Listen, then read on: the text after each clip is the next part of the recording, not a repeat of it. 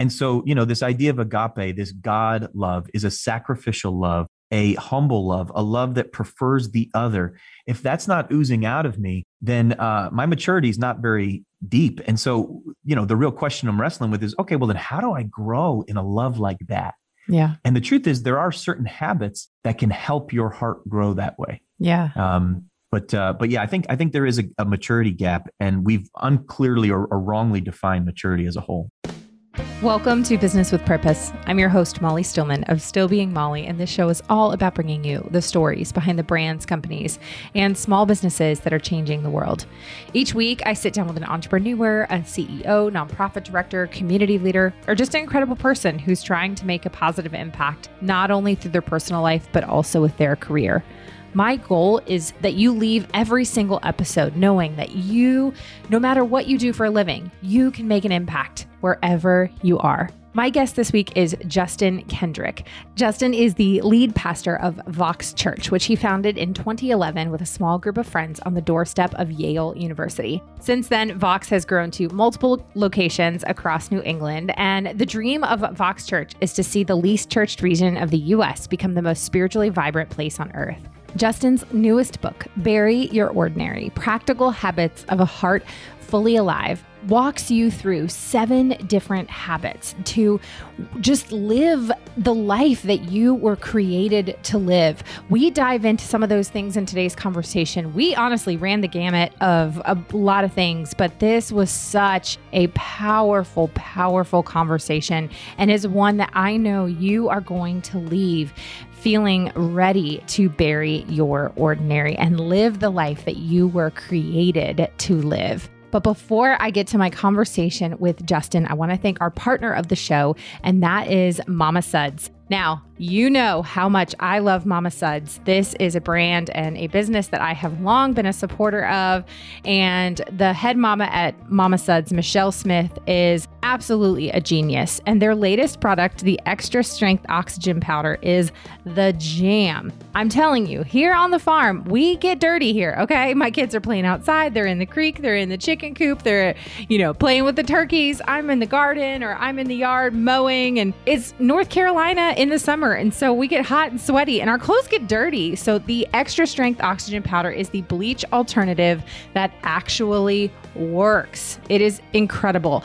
And as usual, there are multiple uses for the product. Not only is it a laundry booster and stain remover, but it is an incredible scouring agent for any non-porous surface. You can use the discount code MOLLY and get an extra 15% off at mamasuds.com. Now on to my conversation with Justin. Justin, welcome to the show. I'm so honored to have you here. Thank you for being here. I am so honored to be here, Molly. Thanks for having me. Yes, this is going to be just such a great conversation. Since I first learned about you a few months ago, I have just kind of done a deep dive and watched some of your sermons. But I've just been following a lot of the work that you do. And you just have such a really impactful and powerful story. And I'm really excited to just share it with the listeners today. Thanks. So let's dive right in. Give us the Justin 101. So who are you? Boy. What do you do? How'd you get to where you are today? Yeah. Oh, gosh. So my name is Justin. I'm 38 years old, and I'm a white male that lives in the Northeast. But Welcome, Justin. I grew up in a super typical home, and I was in every way a profoundly average human. I wasn't the greatest kid in sports or in, school or in anything. I mean, I was kind of right in the middle. And then as a teenager, actually my freshman year in high school, I had an encounter with God that changed my life. Just profoundly redirected everything in my life. My parents had been divorced. Mom was on her second marriage. Things were messy at home. And I just, I can remember so clearly my friends on the basketball team saying to me, Justin, what happened to you? And me just looking at them and going, I don't know. I don't know what happened to me. My dad dragged me to this, urban inner city church where I heard a preacher talk about Jesus. And it was literally the first time I had ever heard about God's grace. And I was stunned. I was just stunned. And something changed in the inside, and the whole kind of direction of my life shifted. Met my wife. I was 15. She was 16. She's 10 days older than me. And we just fell in love. We dated 5.5 years. We married 2 weeks after I got out of college. and we started a band actually that for 8 years traveled all over the world and playing rock and roll music, talking to people about Jesus. It was a wild ride. And in 2008, 2009, started dreaming about starting churches in the Northeast. And, the Northeast is not known for its spiritual vibrancy, that's for sure. And so, fewer people, follow Jesus, attend church, read the Bible in this area than anywhere in America. And it's a place where for us, we had always seen church as a profoundly boring and irrelevant part of the culture of New England. And so we started dreaming about what would it look like to start a church for our friends, for a church for people that thought and felt and lived a little bit more like we did and a little bit more connected to the society and the world. And so, we started a church, and that's Vox Church. That's actually, we turned 10 this September. So for us, that's a crazy landmark, but started a church with 8 of our friends and watched as something miraculous happen. And today, thousands of people attend. We have 10 locations all across New England. And it's been a really special ride, a great family, an incredible family of people who, most of which never grew up with spirituality, never grew up with faith, but now have been impacted similarly to how I was as a teenager. And so, it's been the great privilege of my life to be a part of this church. And and just actually this year, I wrote a book that is coming out actually now. And it's a lot of that journey, but it's also just a lot about what does it mean to grow spiritually. And it's been a crazy journey all the way through. And I have to also say I have 4 kids. So that's a big deal in our world. Yeah. My wife and I, we started having kids early. So we have a 14-year-old, which is terrifying. And Bless then you. A 12-year-old. And a 7-year-old. So we have 3 boys. And, we just felt like it wasn't done. And so we just finalized an adoption with our daughter who she's from the city that we grew up in, right here in New Haven, Connecticut. But mom was a prostitute, dad was in jail, and we were foster parents. And we had the privilege of having her come home with us at 3 days old. It took 2 years to finalize the adoption, but it's done now. So we are now a family of 4, and we have a golden retriever. And so that's the world at home for the Kendricks. But loving life and excited to see, what's next, and especially what happens with this book that we're working on. Yeah. I have to say at the beginning when you said that you grew up profoundly average, which I love. My dear friend Liz Bohannon wrote a book a few years ago called Beginner's Pluck. And one of her whole things is called Owning Your Average. And she's like, look, we're all like, that's the whole thing with averages. It's a bell curve. Guess what? Most of us are probably going to be pretty average. Most of us are there. That's right. So guess what? You're probably pretty average. So it's okay. If you're not super special, guess what? Most people aren't. Which true. I love that. So true. So it's just reminded me of that when you were saying that. And also I have to ask, what was your band name? Yeah. When you talk about average, I was really passionate about sports for a long time, and I was a very average athlete. And then I started a band. Turns out I was a pretty average musician too. So, we were good, but we were never great. And I was the lid for sure. The other guys were pretty talented. Me, I was okay. But the band was called Out of Hiding. Oh, and nice. You can YouTube that and find some scary videos.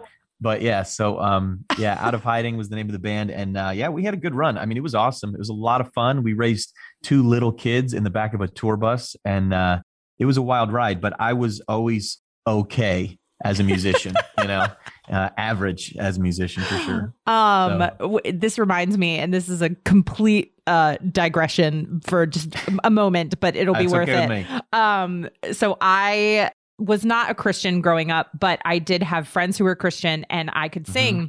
And so I think I've maybe told this story one time on this podcast a long time ago, but I had a brief stint in a Christian worship band in middle school called Doubting Thomas.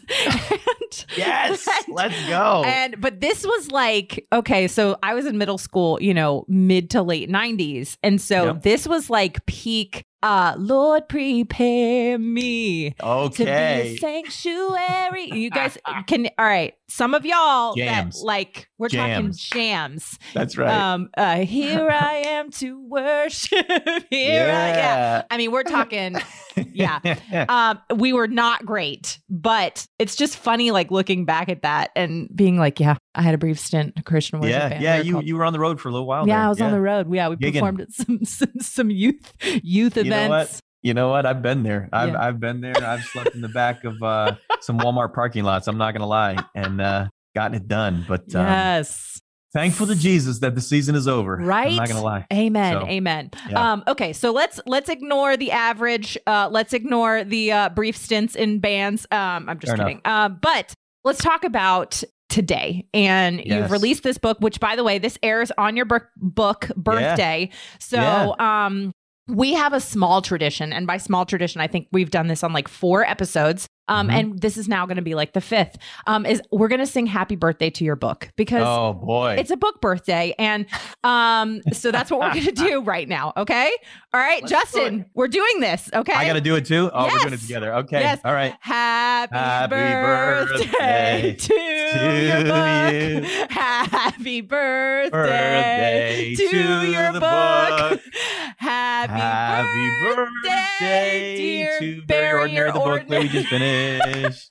Happy birthday to you. I That was think beautiful. I think you can honestly say that is the first and probably only time you'll ever do that. You know, So- I am sure of that. In fact, I'm going to make sure that Yeah. that's the only time. Yeah. Yeah. Hey, good. hey, it's fun. Okay. We have fun here. So Bury Your Ordinary, it comes out today. Also, your church's birthday is this month, which is Coming up. Yeah. amazing. 10 years old, double digits, Yep. entering those tween years. I know. So where did the idea for this book come from? And what does it even mean Yeah, to totally. bury your ordinary? Totally. So, I was a follower of Jesus for 3 or 4 years by the time it was graduation from high school age. And, here I am, this, relatively new follower of Jesus, really felt this draw to give my life for ministry. And so I was checking out different ministry schools. I was actually at a Bible school in Chicago on the top of a double-decker bus on a 3-day tour of the school. And while I'm sitting on the top of the double-decker bus, a couple of the kids that I had met on this tour of the school said, "Hey, we're going to this school. This is the best place ever. We're going to attend here. What about you, Justin? Are you going to come to this school and, go to this Bible school?" And sitting on the top of that freezing cold double-decker bus in Chicago, I heard God. I heard him speak to me really clearly. And, I know people get spooked out by that. It wasn't like an audible voice. The heavens didn't open. I heard the voice of the Holy Spirit in my heart, that I had been growing and growing in hearing his voice, but it was crystal clear. And I heard the Holy Spirit speak to me, "Go home and learn how to make disciples." And I remember that phrase being so surprising because I had read it in the Bible. In Matthew 28, Jesus says, "Go and make disciples." But I had no idea what it meant. And it wasn't even close to, something that was on my mind. And I remember looking at these guys in Chicago and saying to them, "No, guys, I'm not going to go to this school. I'm going to go home and I'm going to make disciples." And it was like, I might as well said, "I'm going to make French fries." Like they were like, "What are you doing?" Like it just didn't make any sense. But yeah, so I come home really by faith, and I end up getting a letter for a scholarship to a state school here in Connecticut, and decide to go to that school. I got a degree in social work during that time and did an internship with my church at the same time. So I was licensed for ministry through that 4-year internship. But during that time, it's actually a crazy story. The first guy I met was this young guy named Kofi. And Kofi was the star running back of the football team. He was not a follower of Jesus, but his mom was. And so I started talking to Kofi about Jesus. And at the time, Kofi was high. He had been smoking weed that day, and he was high as a kite. But he had this superstition that when he was high, God would talk to him through license plates. And I know that's kind of crazy, but he was kind of crazy. And so here I am, freshman in college, going there to make disciples, talking to Kofi about Jesus. And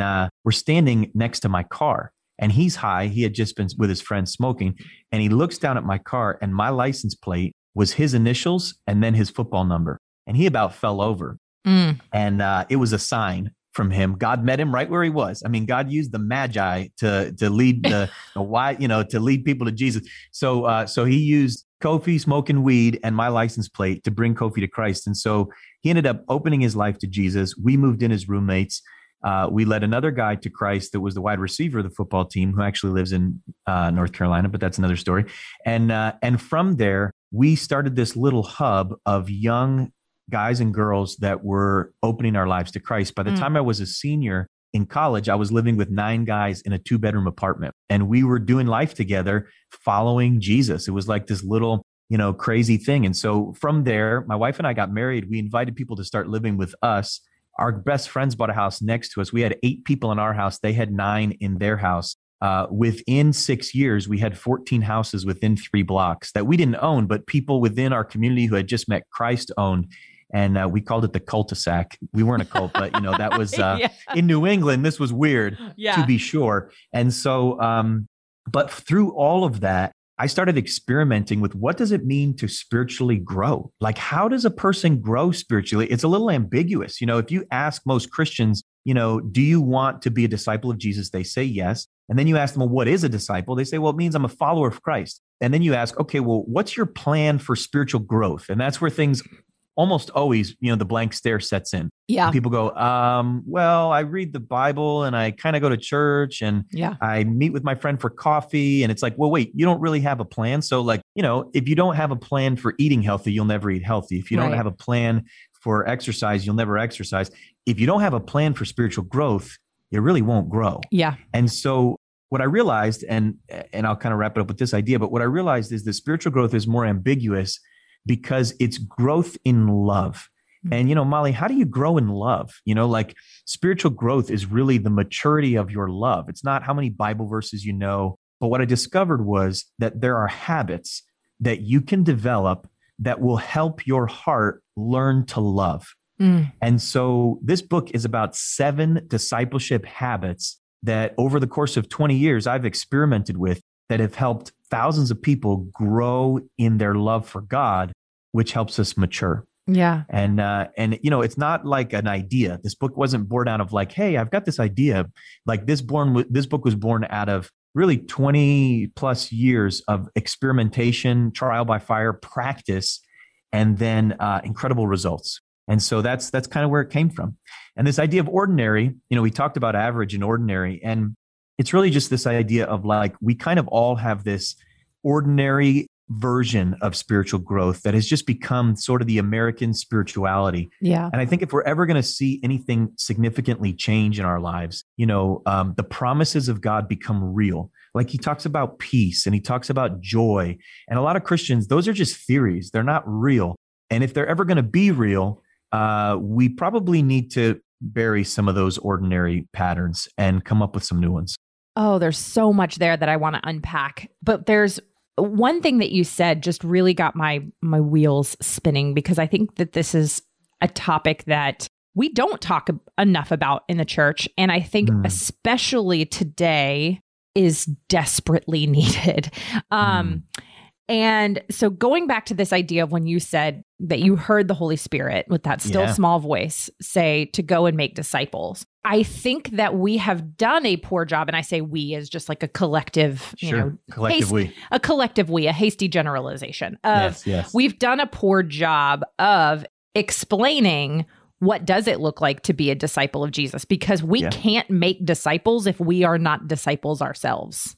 Bingo. And I think that so often the unchurched or the people who are outside of the church look in and tend to see the very loud and aggressive minority of Christians who are anti this and anti that, and they know everything that this Christian stands against, and they're just a bunch of bigots and haters and all that. Instead of knowing what they stand for, they know what they stand against.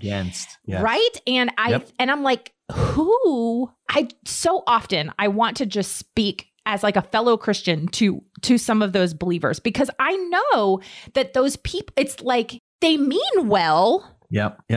But the execution is just horrific. Terrible. It's terrible. And I want to go like, who do you think you're winning with that? Well, and I think the tragedy is that there's a misunderstanding of maturity. I think a lot of times people think, well, maturity is I've been in church for 30 years, therefore I'm mature. Yep. It's like, no, actually you're an infant, Correct. Maturity is I know all these Bible verses, therefore I'm mature. And so a sobering reality is the depth of your love for others and for God is the measure of your maturity. And so when you start there, it's like a nice, swift kick in the mouth. It's like, oh, maybe I'm not as mature as I think because people don't see me as a loving person, you know? And so if people don't see me as a loving person, then it's evidence that it hasn't gone very far. Right. If God is love. And so, this idea of agape, this God love is a sacrificial love, a humble love, a love that prefers the other. If that's not oozing out of me, then my maturity is not very deep. And so, the real question I'm wrestling with is, okay, well, then how do I grow in a love like that? Yeah. And the truth is there are certain habits that can help your heart grow that way. Yeah. But yeah, I think there is a maturity gap, and we've unclearly or wrongly defined maturity as a whole. Yeah. And I know that I'm getting a little bit ahead of myself, this is actually the first kind of pillar of the 7 habits of yours. And that is the habit of relationship. And that's this idea of spending time with God alone regularly, which is so vital. But the other thing that I was just kind of thinking about is, yes, obviously, number one, always your time with God is so important. But also, I think being in relationship with others who we can't make disciples if we're just surrounding ourselves in an echo chamber. And I cannot remember where I read this, so I apologize if I butcher this statistic, but it was pretty recently that I read this, that like the vast majority of Christians within 2 to 3 years of becoming believers are no longer in relationship with people who are not believers. And they're obviously like, you're like, oh, yay, they're surrounding it. But then I'm like, but also, if we're going to make disciples, like, aren't we to be in relationship with people who are outside of the church and not in an echo chamber?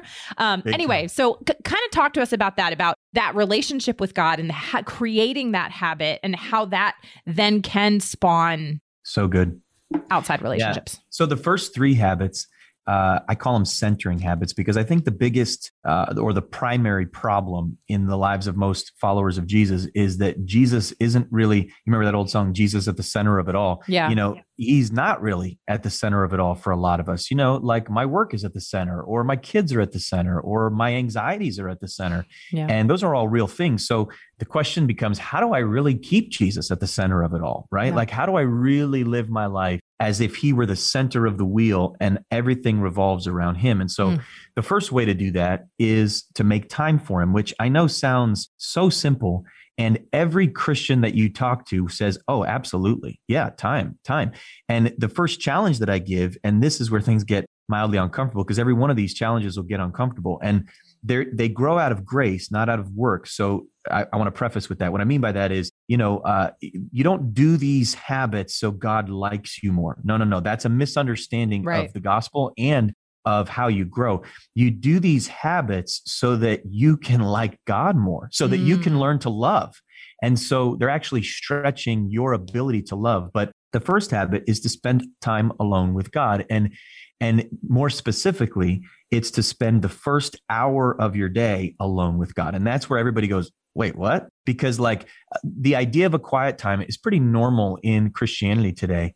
And that usually means, I listen to a podcast on my drive to work, or I pray for 5 minutes before the dog has to go out, and not that that's bad, but I'm talking about a radical reorganization of your morning routine. Yeah. And an hour is long enough to completely disrupt everything, but short enough to actually be possible if you're willing for it to disrupt everything. And so that's the challenge that I give Christians, is to say, spend an hour alone with God. And I think there's a lot to that. First, some people are like, are you kidding? I can't spend 5 minutes focused. How would I spend an hour? Well, in the book, I really give you some very, very practical things to do in that hour to grow your love for God and your ability to receive his love for you. And so that's huge. So in other words, this time alone with God becomes a time where he fills me with the truth of his love.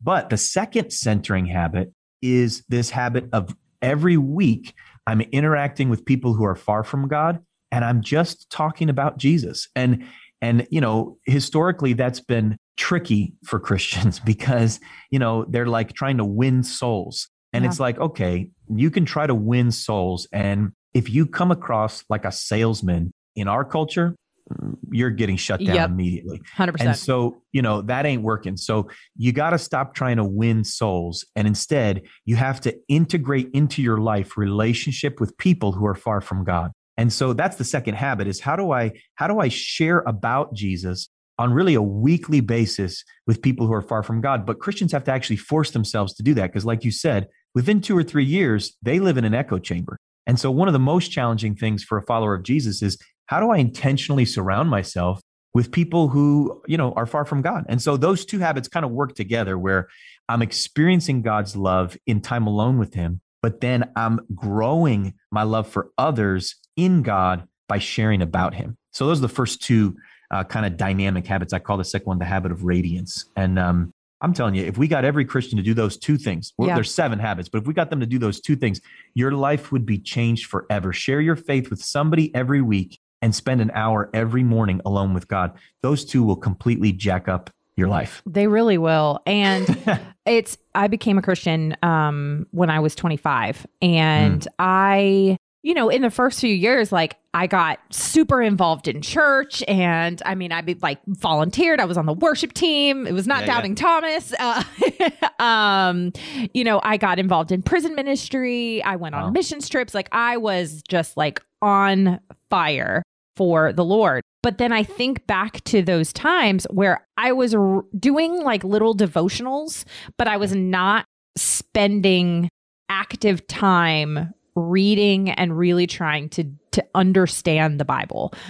So I would do devotionals. I would open up my Bible app and do some of the, the plans on there, but it was nothing. It was very surface level, which is okay. I mean, you have to start somewhere, but it wasn't until 2018, which was, it's amazing how God just works these things out, where that was the first time that I decided I was okay, January 1st, I'm sitting down, I'm reading through the Bible in a year. Wow, and I did it. But during that time, I also happened to go through some of the most difficult things in my life personally. My husband and I, we lost 2 babies back to back in the second trimester of pregnancy. Just life kind of threw us for a loop. And it was all and here I am reading Job and right. Going through just feeling like Job. But I will say that that creating that habit of spending time every morning reading God's word. And that's become, I've now done it every year since then. And I'm on my fourth trip through, what year is this? 2022? I don't even know. No one knows what year it is. But I'm now on my 4th trip through the Bible. And it's been such a transformational thing for me because like you said, you can't grow in relationship with somebody if you're not spending time with them. Totally. So if I'm not hanging out with a friend, or if my husband and I aren't dating each other, then what do? We start to go in different directions. So if you're not spending time reading God's love letter to you, AKA the Bible, you're going to start to drift away from him. There's no doubt. And I think this last year of COVID has exaggerated that for people, and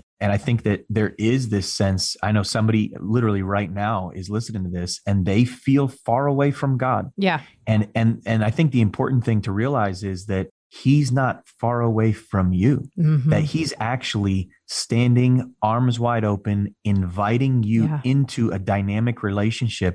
But those who find God find time. You have to find time for God.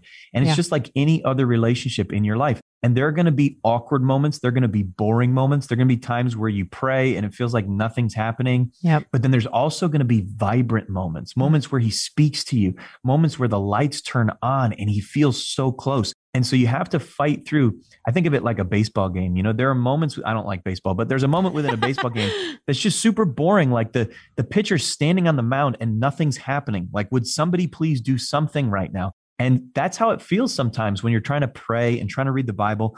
But then there's these explosive moments where there's a shot out to center field and he's sliding into second and everything is happening and it's dynamic. And so if you want to really know this God, you've got to make space and time for him. And his goal in it all is to stretch and grow and widen your heart. And so these times of being alone, and like you said, reading the Bible and wrestling with these weird passages and praying prayers that you're not even sure if you're praying them right, all of that stretches and widens your heart and teaches you that he loves you. Yeah. And from that place of identity, now everything else in my life can flow. And so this really is the first centering habit.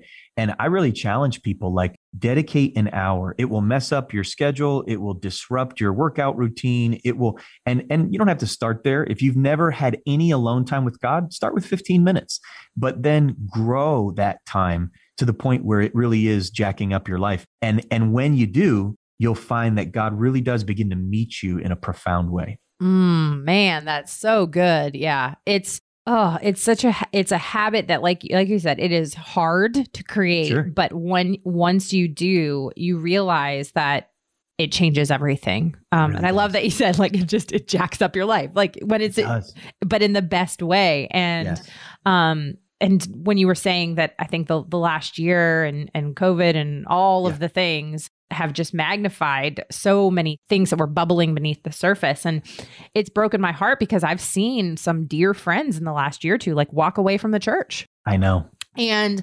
a friend of mine, she and her husband pastor a church here in the Durham area. Sharon Hottie Miller and Ike Miller, they pastor a church called Bright City. And we were having this conversation. They were over for dinner a few months ago, and we were talking about how, like, this has pruned the church. And pruning is, I mean, I live on a farm. I've had a garden for a few years. Pruning is good, but it is also really scary and really hard.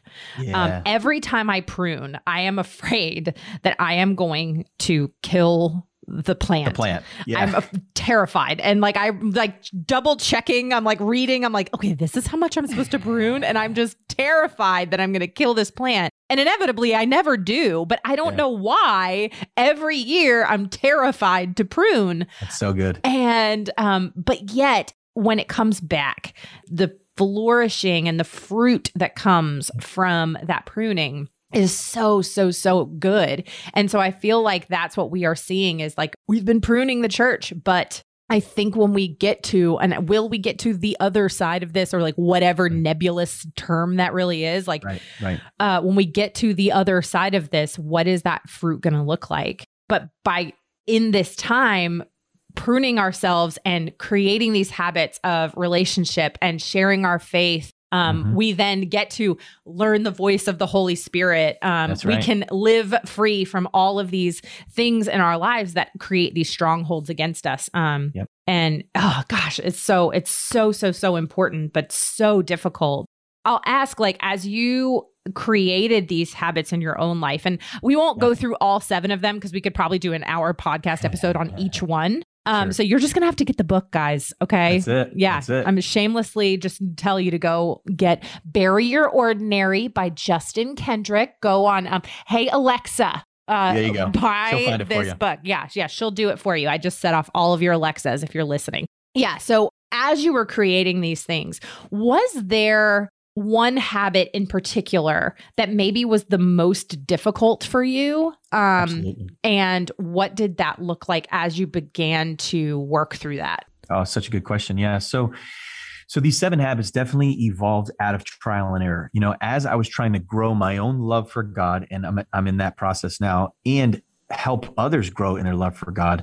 I'm looking through the Bible, and you live on a farm, so this makes sense, right? So when God says to, in the beginning of the scriptures, be fruitful and multiply, you notice he doesn't give any instruction about like how to herd cattle or how to plant corn or he doesn't do anything. He just gives them all the raw materials and then expects humanity to go figure out the systems, right? Yep. And that's how I kind of see this. It's one system to help your heart grow. Like, God gave us all these tools, but now organizing them, putting them in a structure, and then intentionally doing them actually, brings a harvest. It actually brings fruit.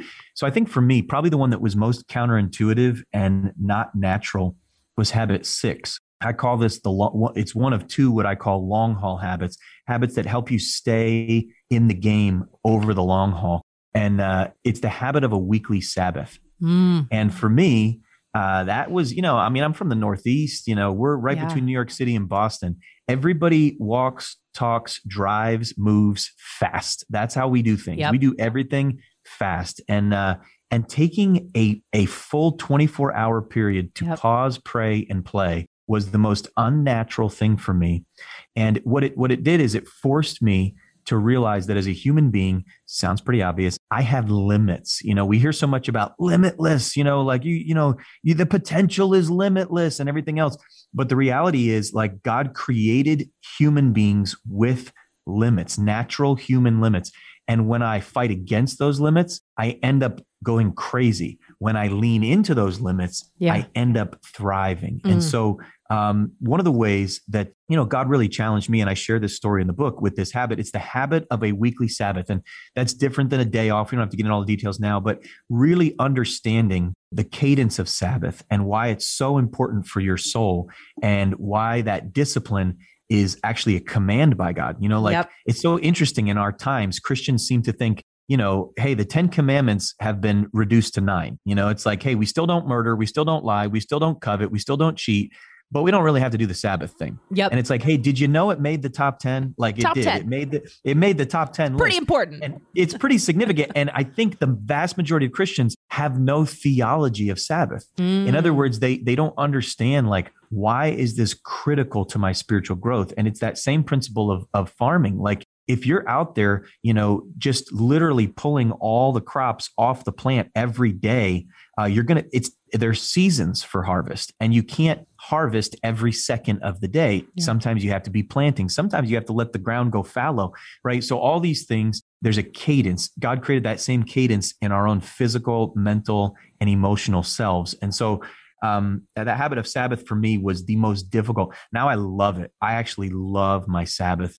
And it does look a little different for me. It's not like I'm sitting there meditating for, I have 4 kids and a puppy, so and an amazing wife. So, it's a little different for me in the sense of, like, it's not like a total, like, spiritual, walk in the clouds. But yeah, that one, I think for me, habit 6 was probably the most counterintuitive. But what I found about all these habits is you never arrive. It's not like, oh, good, I got those 7 habits down, now I'm the man. Like, no, for every one of them, like, it's a constant evolution within the heart. And so, like, you might have a 24-hour period that you rest, but are you very intentional about what it means to engage God during that time? Or are you disciplined in shutting your phone off and not checking social media? Or are you really feasting on his acceptance of you in Christ? So there's always another level of growth in every one of these habits, really, for the rest of our lives. And that's kind of the secret of it, is they never end. They always go to the next level.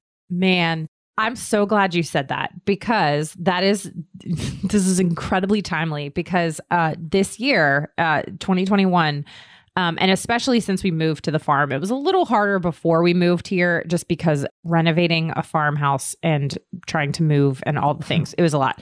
We were like, let's wait till we move before we try to implement this. But my husband and I have been really intentional about implementing a Sabbath routine with our kids. And that's been like our focus this year, is really getting into that habit of what does Sabbath look like for us. And we we struggle with that too. And my husband, he would say this too. Like, my husband is the kind of person, like, he has to accomplish. Like, he is an accomplisher. I saw a meme the other day that was like, nobody, nothing. And then, like, dad's at 7 a.m. on a Saturday. And it's like doing all of the, like, that is my husband. Like, he just can't. He doesn't rest well.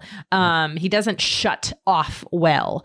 And I don't either, but I can do it a little better than he can. And so, but this was something we were like, okay, we really feel like we need to implement this in our lives. And it's been a challenge, but it's been such a gift. And I had a friend, Pastor Daniel Grothe. If you don't know him, you would really like him.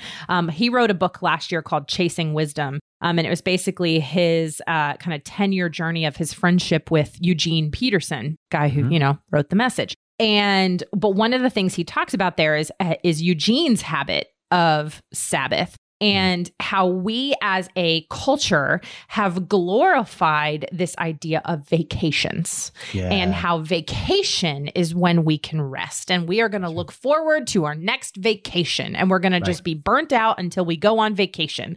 And Daniel was talking about how, like, he's like, do you see anybody in the Bible like going on vacation? Like, it's like, but I mean, maybe they just didn't write it in the Bible, but maybe also that they were so committed to the Sabbath that they didn't need a vacation because every week they looked forward to the Sabbath. And so that really helped shift my perspective on this, because I'm like, what if I create a habit of Sabbath that every week it's almost like I'm like, oh, all right, Sabbath's coming up. Sabbath's coming up, instead of like, ooh, going on a vacation in 4 months. Let me just burn the candle at both ends till then. Man, that is so good. It doesn't work. Like how many of us have been on vacation and come home more tired? Like how many of us have been like, oh, I'm just waiting for that trip to Mexico. And you get back and you're, overwhelmed and you can't rest because you can't slow down or disengage on that week trip. And you hear I need a vacation from my vacation. Totally. People say that all the time. And it's like, well, there's God's strategy. There's our strategy. And then, how long are we just going to perpetuate the problem by ignoring his, And so that's huge. I mean, honestly, the steps you're taking with Sabbath are pretty unprecedented. You talk to the majority of followers of Jesus and there really is no grid for Sabbath. But what you'll find is as soon as you try it, it's harder for the heart than we think, you know? And that's, like to me, it's like on my Sabbath, I am diligent trying to not mow the lawn and not pay the bills and not do the house chores and not, do the honey-do list, because it's like, I just turn my Sabbath into a day off and a work day for home. And it's like, that's not the essence of what God was after. And so, but that is my natural propensity, And so learning to like really receive the day is a discipline that actually, again, grows your love. It takes the truth that you're a son or a daughter in Christ and you're not earning your position through your obedience, but you're receiving your position through Christ's obedience. It takes the truth of the gospel and it massages it into the soul on a weekly basis. Man. And so that's the secret of Sabbath, is that I'm loved not because of what I do, but because of what's been done for me. And so that truth takes a lifetime to get into the heart. But the Sabbath is one of God's tools to get it in us. And as we practice it, it becomes real. Yes. And then it's like it's a circle. It's a circle. What movie is that from? It's a circle. It's a circle. It's a circle. Daling. Okay. Sorry. It's an Adam Sandler movie and Kevin James, whatever it is. Okay. Anyway, but it becomes this cycle of you then begin to create those habits of Sabbath and all those kinds of things. And then, guess what? It goes back to teaching you how to be a disciple. And then it teaches you how to create disciples and be in relationship and share your faith. And because when the world outside of the church can start to know what Christians are for rather than what they are against, and what we are for? We are for each other. We are for love. We are for rest. We are for laying it all down because Christ did it for us. And that is what differentiates us from the rest of creation. It's just, no, for real. We don't have to pull ourselves up by our own bootstraps. We were not created to do that. Yeah. And when we can create these habits, it just, it changes everything. Man, we're having church on this podcast today, Justin. It teaches your heart. I mean, the secret of really of Christianity is this idea of grace, right? Yes. Like the whole culture, it doesn't matter what religion you run to or what worldview or world system you operate from, no one has grace. It's like this diamond that only is found in Jesus. And this idea of grace is that you are, profoundly more broken than you realized. And yet at the exact same time, far more loved than you ever thought possible. And so this truth that God deeply loves you, and this acknowledgement of your brokenness brings you to a place where you receive a free gift. And from that free gift, your heart is changed. It's that miracle of change of heart, where now I don't obey God to be accepted. I am fully accepted. And that makes me want to obey God. Yes. And it's that change that now leads to, okay, how do I grow that deep love I have for him? Boom. You start using these habits. And the whole idea behind these habits is like, you do them with a friend. All of these are done in the context of community. And the last habit is to actually establish that circle and help others grow, that circle of discipleship and help others grow. And so the whole idea is like, now we have a plan. And I think for a lot of Christians, like there is literally no plan. The plan is like show up at church. It's like, well, how's that going for you? You know, first of all, half the people aren't showing up anyways, because it's just a pain to get the kids and the blah, blah, blah, you know, like, but the reality is it's like, it's not producing a deeper love, you know? And so the whole idea behind this book is like, just work the plan and see what happens. You know, it's kind of like, if you just give it 6 months, if you give it a year, it's going to start to, what you're going to realize is, you love things less. You love God more. You love the people closest to you. You love your enemies. And, you know, all of a sudden your heart starts to expand and you get in that process where you're actually becoming more like Jesus. Man, Justin, that is good. That is so good. Goodness, you're going to have to come back on the podcast at some point, because this is just, there's so much here that I want to get to. But sadly, we are getting towards the end of the show. But I know, right? So again, I'm going to shamelessly tell people for you, go buy this book, guys. Go buy this book. Bury Your Ordinary by Justin Kendrick. And I will make sure that we have all of the links to how to get the book and Vox Church and all the things in the show notes that we always provide.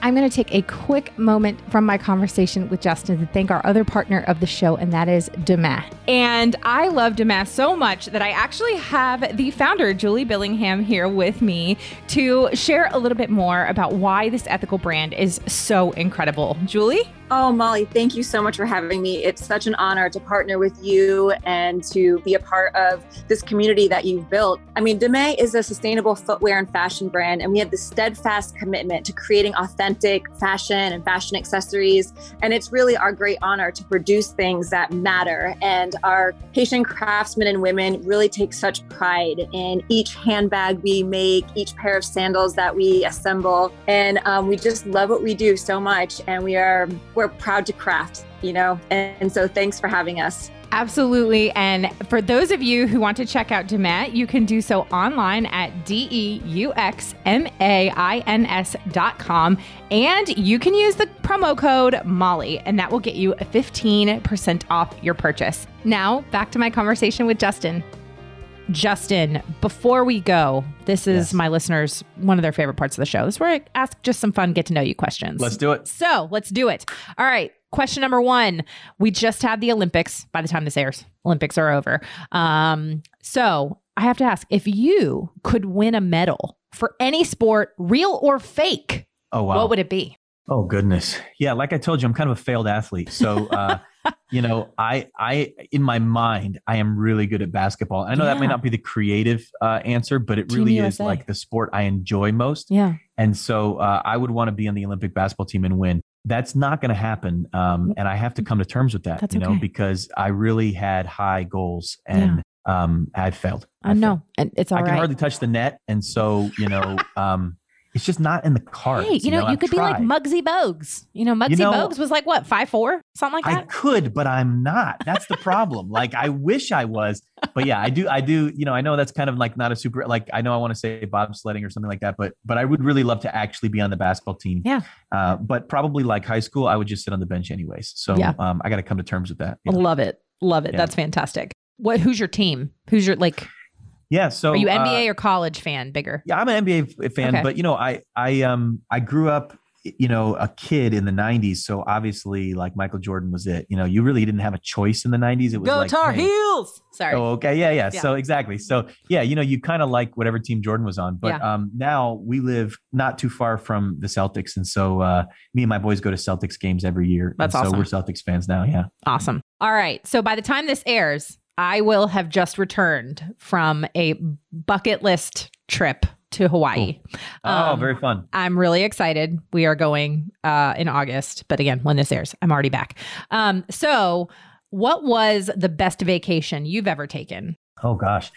Yeah, that's easy. So like I said, we have 4 kids. So my wife and I, every year we leave in February. It's pretty chilly and not awesome in Connecticut in February. And so every year we leave in February for Mexico, and we dump our kids with anyone that is willing, and just get out of Dodge for a week. And it is awesome. That's awesome. It is literally like the highlight. We love it. We do practice a Sabbath, so we're not trashed when we get into our vacation. Yeah. But it's just time for us to dream and talk and do other marital things. And it's awesome. Yeah. It's just the best time of the year. We have such a good time. Yeah. That's a whole nother conversation for another day, but just the importance of, as a married couple, getting away from the children, from everything. Leave them with someone different than a Sabbath. It's just like you need to I remember it's for friendship. Yeah. It's that deep friendship that is constantly growing, and it's awesome. Yeah. Date your spouse, man. Date your spouse.